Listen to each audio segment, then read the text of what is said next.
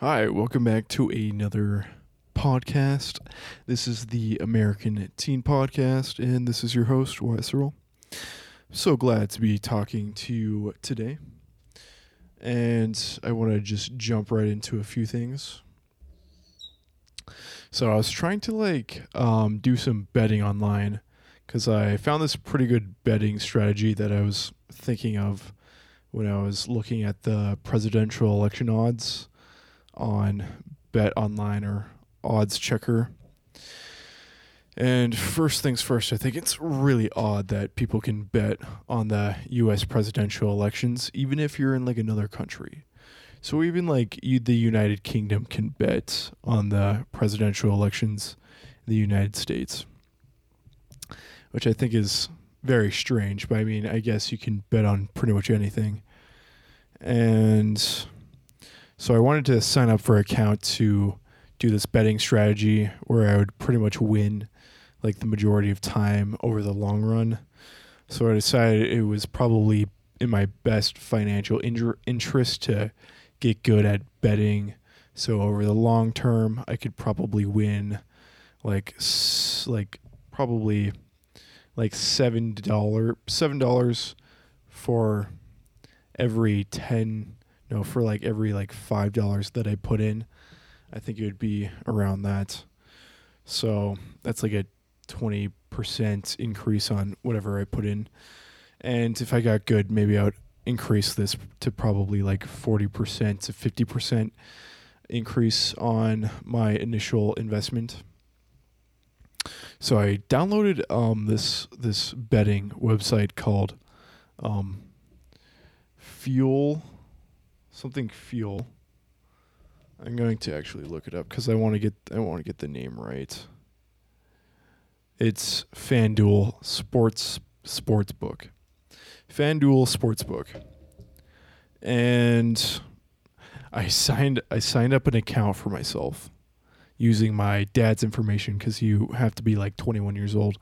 And I know his birthday and the last four numbers of his social security number. So I just decided to put that into the website, and it worked. I was able to register an account, and it was good. I was all set up.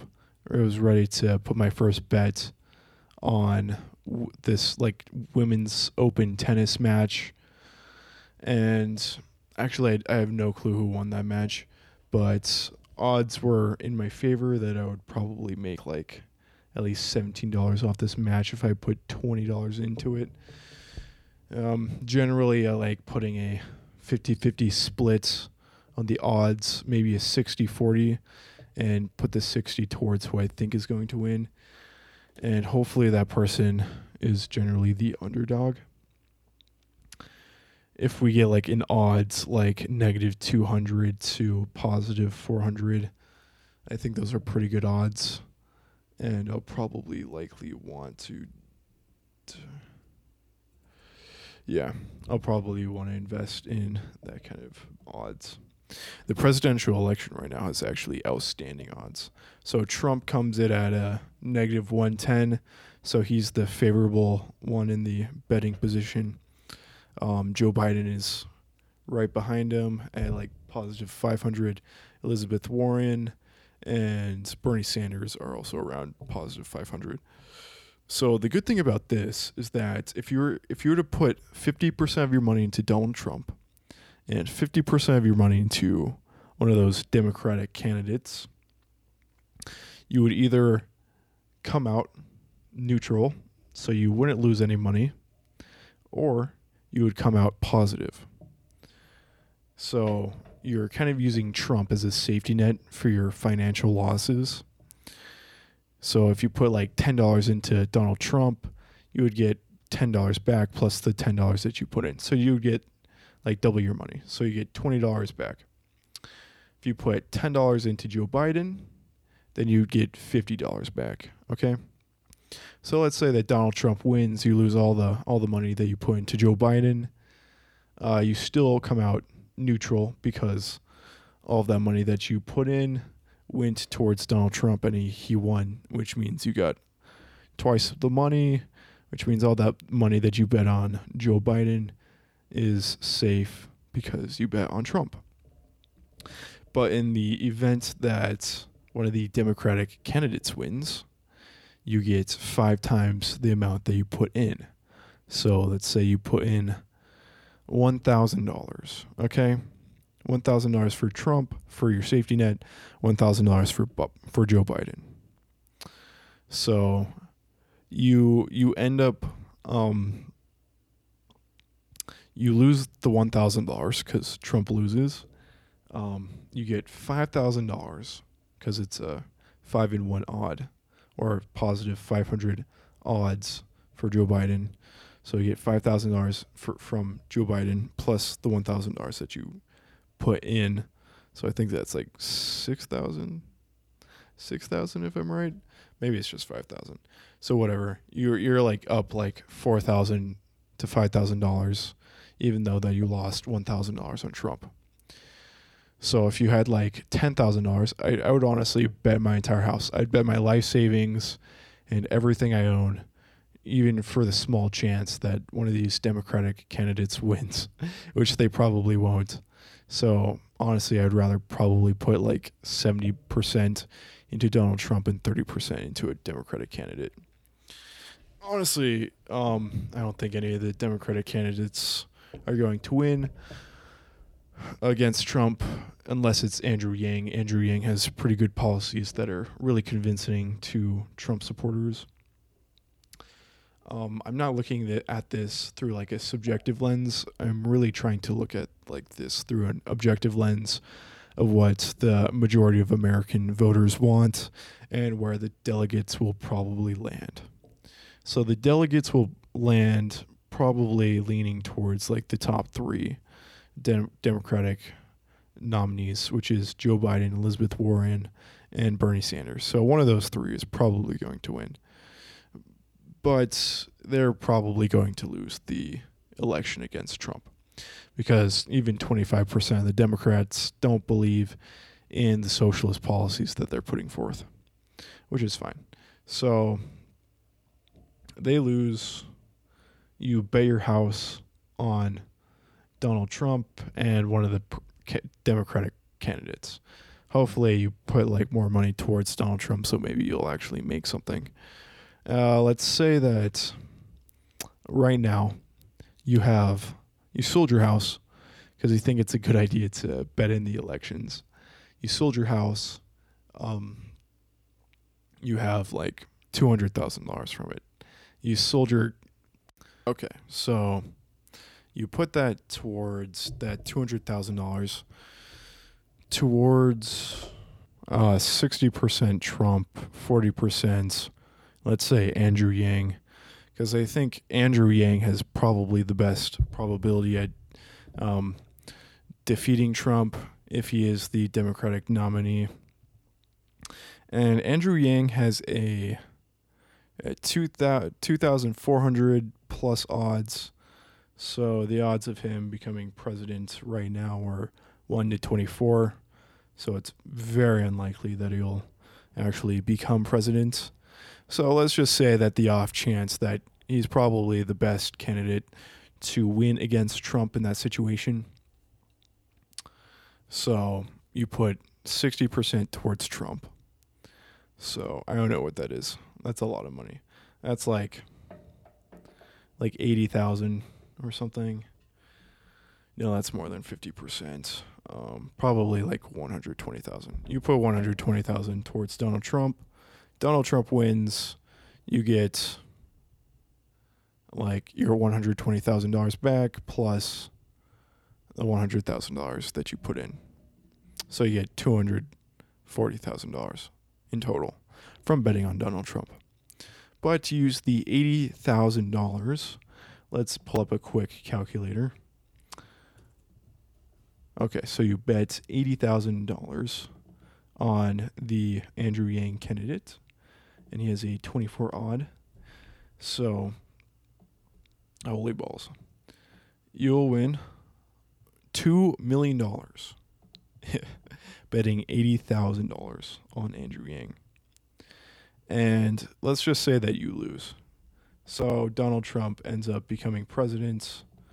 You lose $80,000, but you still had that $120,000 towards Trump, which you won. So you get $240,000 minus that $80,000 that you lost, and you're still on top with $160,000.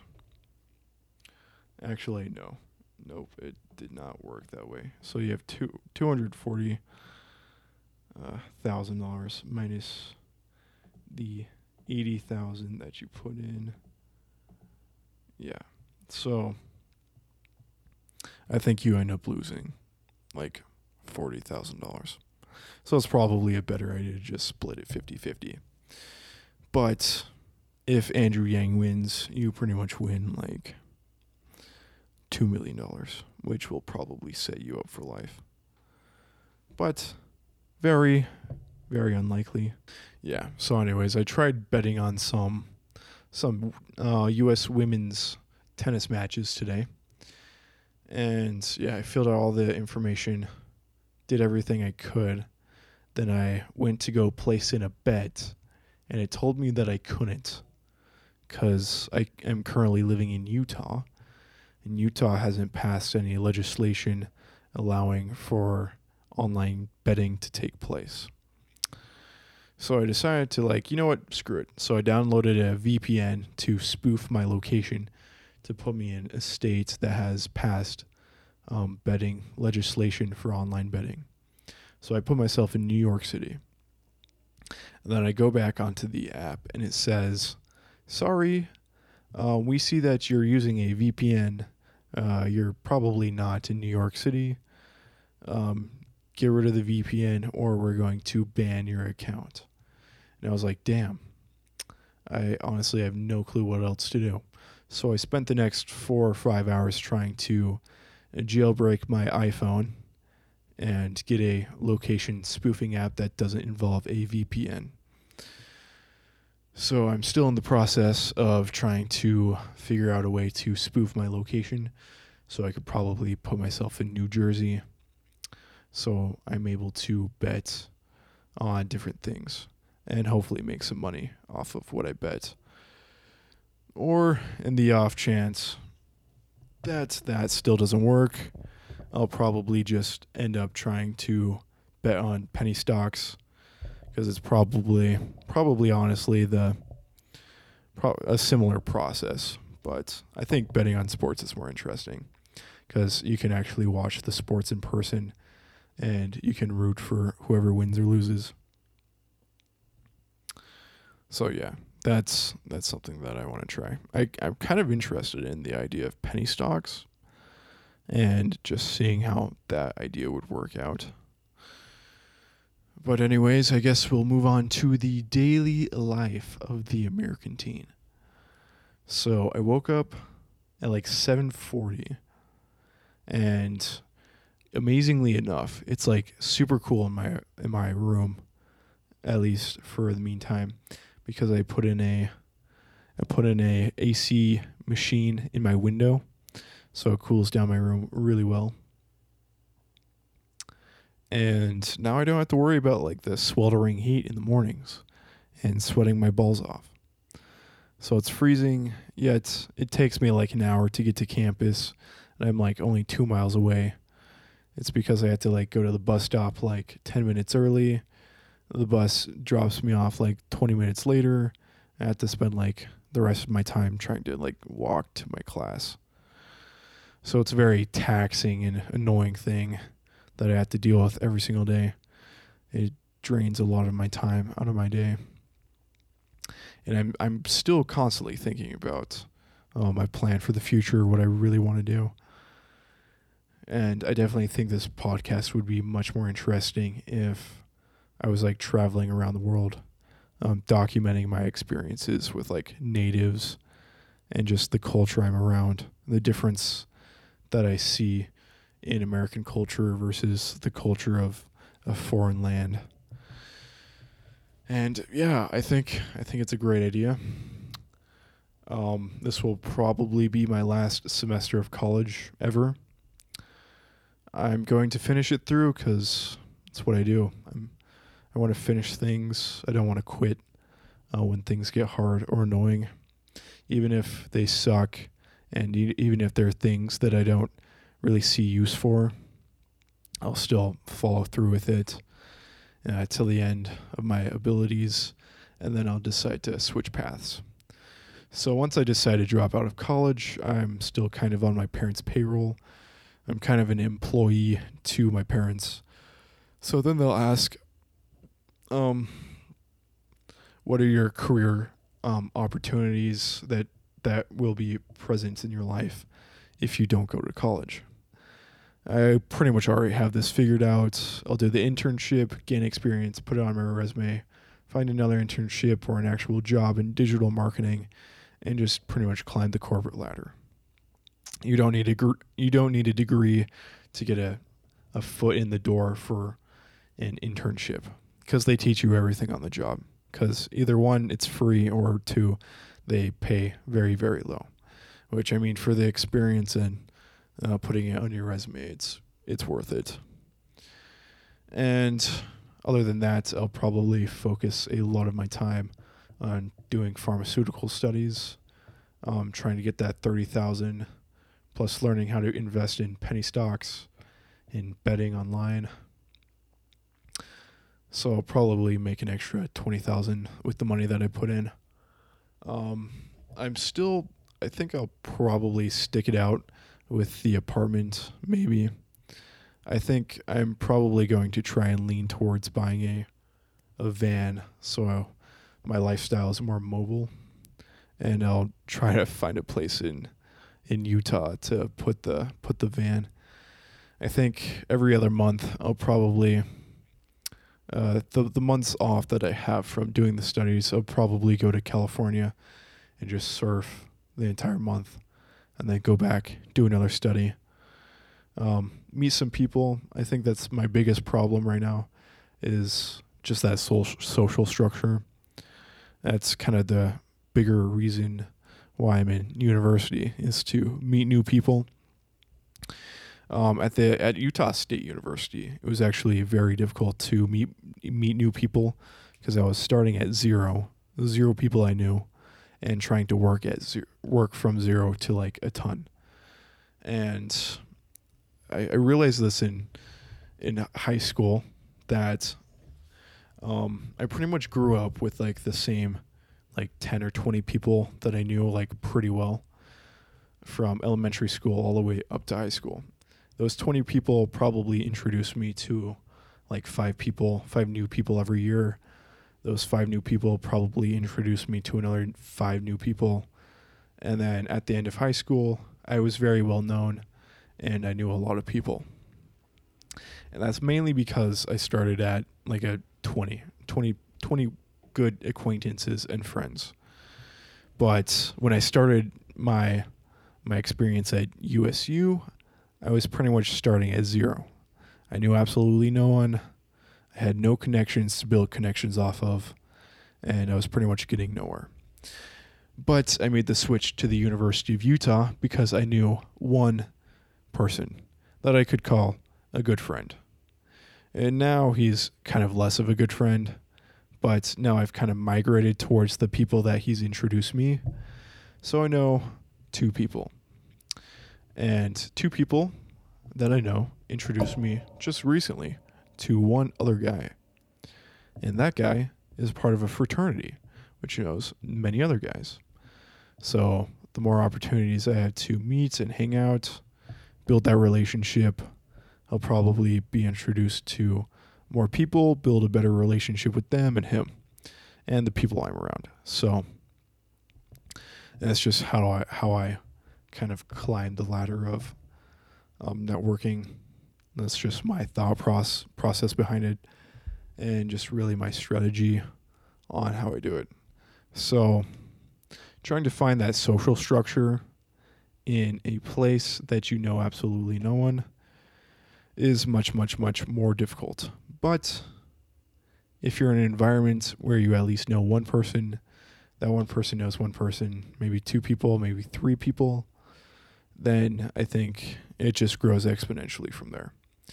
You either know absolutely no one or you know pretty much everyone. That's just pretty much how it is. And it's pretty much like that with life. I mean, failure breeds failure, success breeds success. The more opportunities you're given, the more opportunities you'll have. The less opportunities you're given, the less opportunities you'll have. And that's just pretty much how it works with really anything. I mean, the top 1% of all the richest people in the world control like 99% of the wealth. Top 10% of the richest people control 90% of the wealth. It's like kind of like this weird distribution. But if you can really like get in the game, if you really have a shot at success and you build from there, I think that's a better starting point. I think connections are very powerful as well. I think people are like really quick to jump into judgment. So like some of the people that I know or have known are usually like really quick to judge like minuscule actions that I take, right? So if I like don't do something that they seem is probably the practical way of tackling a situation, they think that it's like stupid. Yeah, they don't necessarily say it directly, but it's more of like an indirect thing used by the tone of their voice.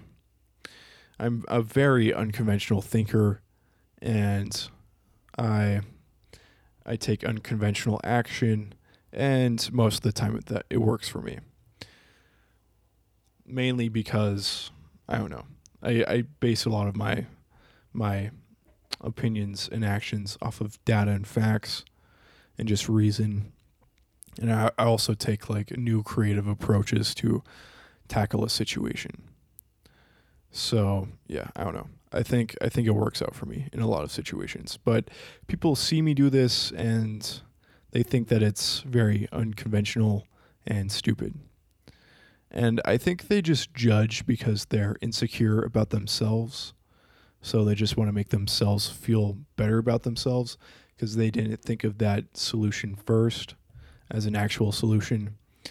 And maybe they pass off that they were right the entire time, even though that there were spots where they were obviously incorrect. And I think it's very fascinating to watch people who are so desperately trying to be correct and right.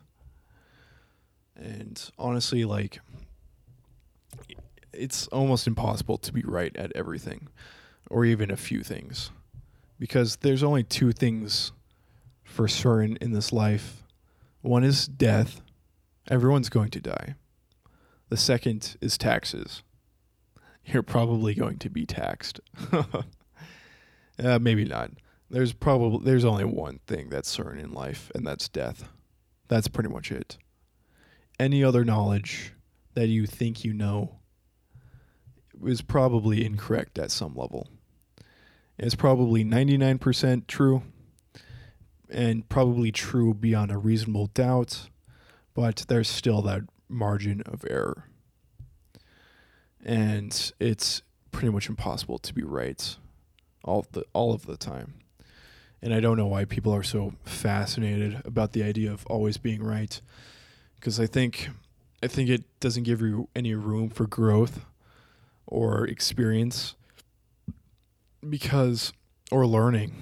Like, it just stunts your growth and learning and experiences to a halt, because if you think that you're right in all cases, you have nowhere to grow, then you're not going to grow at all from that situation.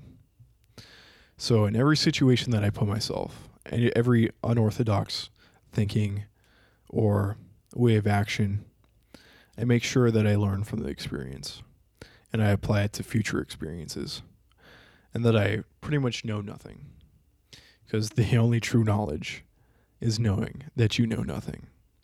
That was a quote by Plato or Aristotle. I honestly don't know, but it's a good quote, and it makes a lot of sense. And yeah, I mean, I think I'm pretty empathetic towards people who don't do things correctly the first time, because I know people are very judgmental about the things that I do. At least the people that I'm around, they're very quick to judge and criticize. But I'm very empathetical towards like other people for not getting things right the first time and just going along with their insecurities. And I don't know if that's probably the best way to tackle the situation, but I don't want to be constantly debating ideas because, one, I'm not super excellent and proficient in debating with people, and two, I feel like it doesn't really get me anywhere, and it doesn't really breed a positive outcome or solution, and it may hinder your relationship with the other person. So I just try to avoid that at all costs and just use a more less judgmental approach. And yeah, I think that just stems from from understanding that people judge me and criticize me all the time. And I can take it. I honestly don't care. Well, I do care at some level, but I don't let it affect me or my actions or my decisions. Because I'm under the impression that the only person who truly cares about you for your entire lifetime is yourself. And maybe even you don't care about yourself sometimes, but you have the opportunity to always care for yourself.